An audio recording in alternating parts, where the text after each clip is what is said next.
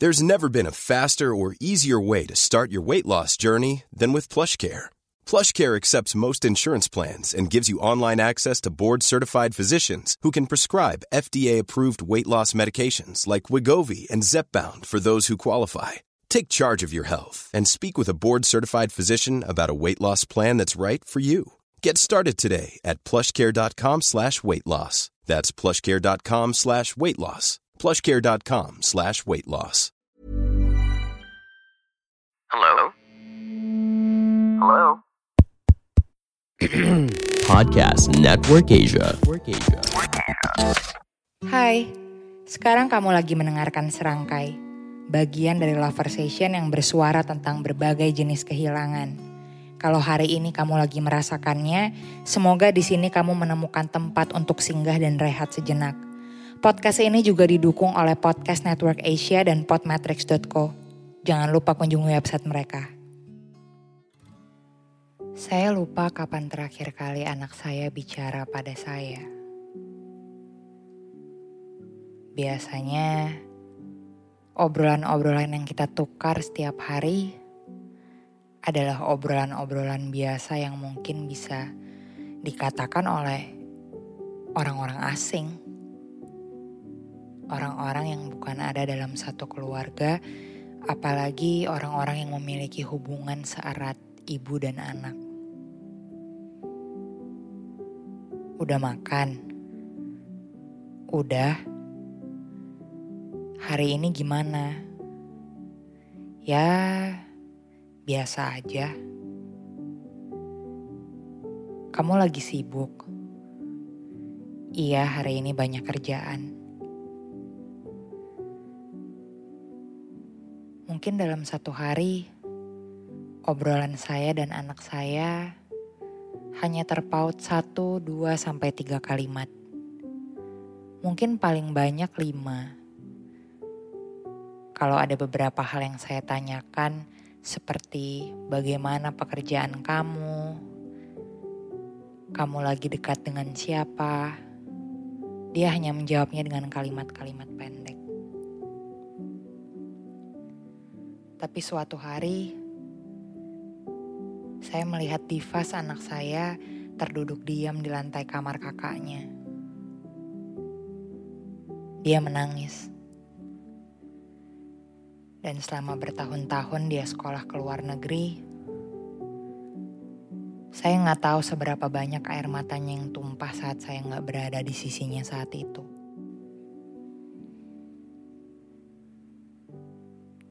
Lalu saya mencoba menarik semua momen itu ke belakang.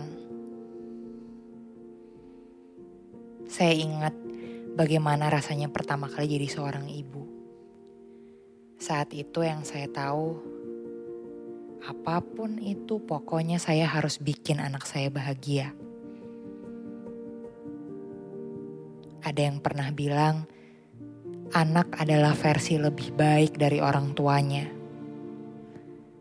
Dan sebagai seorang ibu, saya ingin memastikan kalau semua kegagalan yang pernah saya alami gak akan datang menghampiri 2 anak saya. Ya, saya punya 2 anak. 2 anak yang begitu saya sayangi, 2 anak yang begitu luar biasa. Yang laki-laki bernama Zakio dan yang perempuan bernama Divas. Waktu banyak yang gagal di hidup seseorang, gagal dalam menggapai mimpi, gagal dalam memilih, gagal dalam keluarga, gagal dalam diapresiasi atau diakui banyak orang. Punya anak rasanya seperti punya harapan yang baru. Rasanya seperti dikasih tahu oleh Tuhan kalau akan ada hidup yang baru untuk saya. Semuanya akan lebih baik setelah ini. Gak perlu ada yang saya sesali, gak perlu ada yang saya sedihi lagi.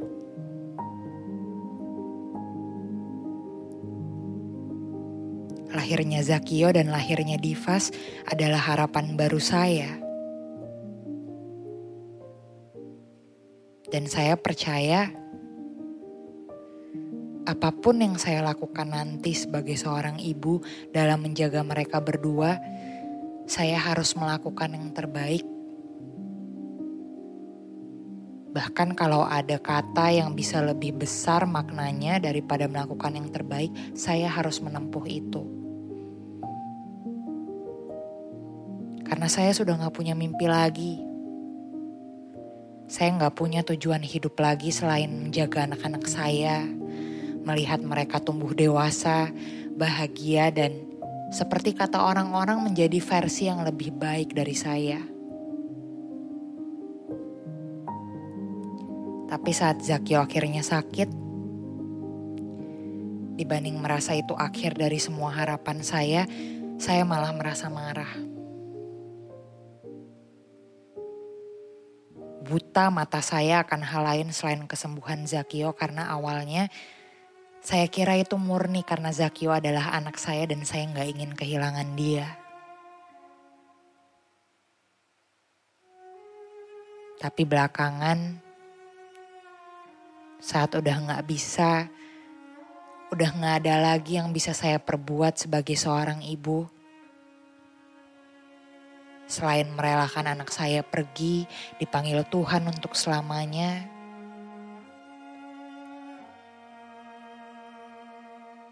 Saya sadar kalau ternyata saya hanya egois. Saya hanya takut gagal lagi menjadi seorang ibu dan harga diri saya tergores. Bertahun-tahun saya sibuk dengan kesedihan saya sendiri, padahal saya masih punya tanggung jawab yang lain.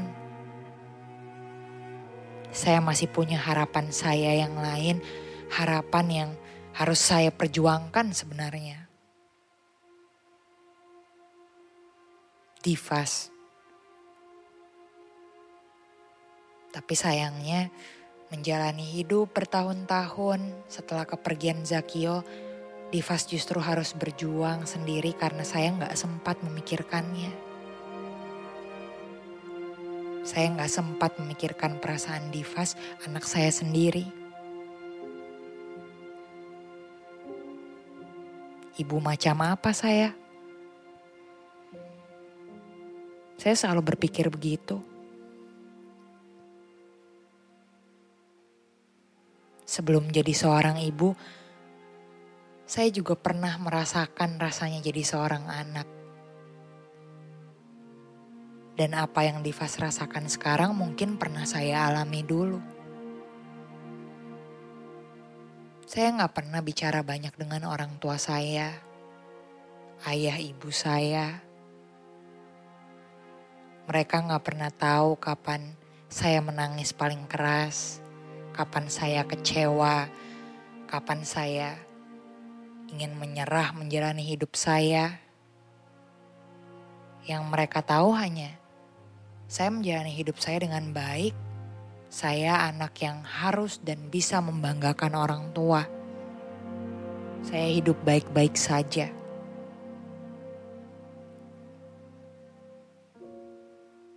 Dan melihat saya dulu gak beda jauh dengan melihat anak saya yang sekarang. Anak-anak gak pernah ingin bicara karena banyak alasan. Takut merepotkan, takut bikin orang tuanya khawatir, takut mendapat respon yang gak pantas. Takut karena jaraknya dengan orang tua sudah terlanjur jauh dan mereka gak lebih dari orang asing buat anak-anak itu.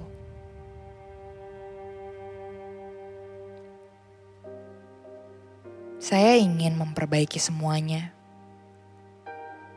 Walaupun saya rasa sudah terlambat, walaupun saya percaya sebanyak apapun, sesering apapun saya bilang sama Divas kalau saya akan selalu ada ketika dia membutuhkan saya, bibir dan perasaan Divas sudah lama terbungkam. Karena ketika saya terlalu sibuk dengan diri saya sendiri, ketika saya berusaha keras mati-matian untuk menjadi seorang ibu yang baik, proses itu membuat jarak saya semakin jauh dengan Divas. Proses itu membuat saya bertransformasi dari seorang ibu menjadi orang asing yang hanya sekedar mengetahui kabar anak saya tanpa tahu apa yang benar-benar anak saya rasakan.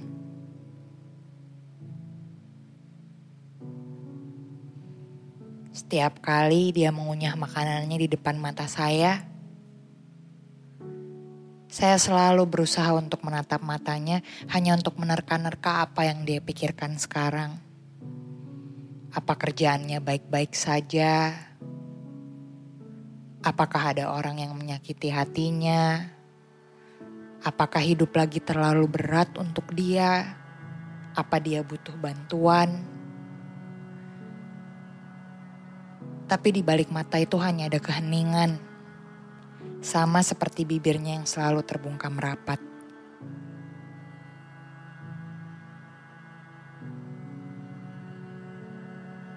Tapi di suatu hari nanti, saat Divas mulai membuka hatinya sedikit saja untuk saya ingin sekali berkata padanya, "Maaf ya, Mama belum bisa jadi ibu yang baik buat kamu."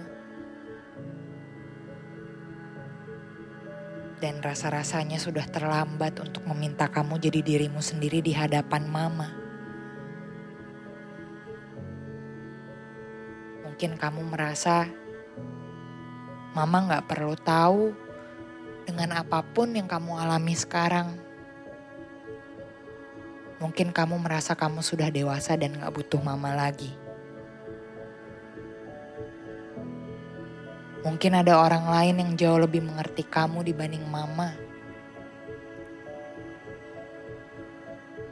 Mungkin di mata kamu, Mama gak lebih dari ibu-ibu lain. Ibu-ibu yang tidak mengenal kamu. Ibu-ibu lain yang tidak paham siapa kamu dan tidak ingin mendengar kamu. Tapi Mama ingin kamu tahu, kalau kamu ingin menangis dan berharap ada seseorang yang bisa memeluk kamu, Mama selalu ada di sini untuk kamu. Dan Mama akan selalu menunggu sampai kamu akhirnya bisa bicara, selama apapun itu. Pandangan dan opini yang disampaikan oleh kreator podcast, host, dan tamu tidak mencerminkan kebijakan resmi dan bagian dari podcast Network Asia. Setiap konten yang disampaikan mereka di dalam podcast adalah opini mereka sendiri dan tidak bermaksud untuk merugikan agama, grup etnik, perkumpulan, organisasi, perusahaan, perorangan, atau siapapun dan apapun.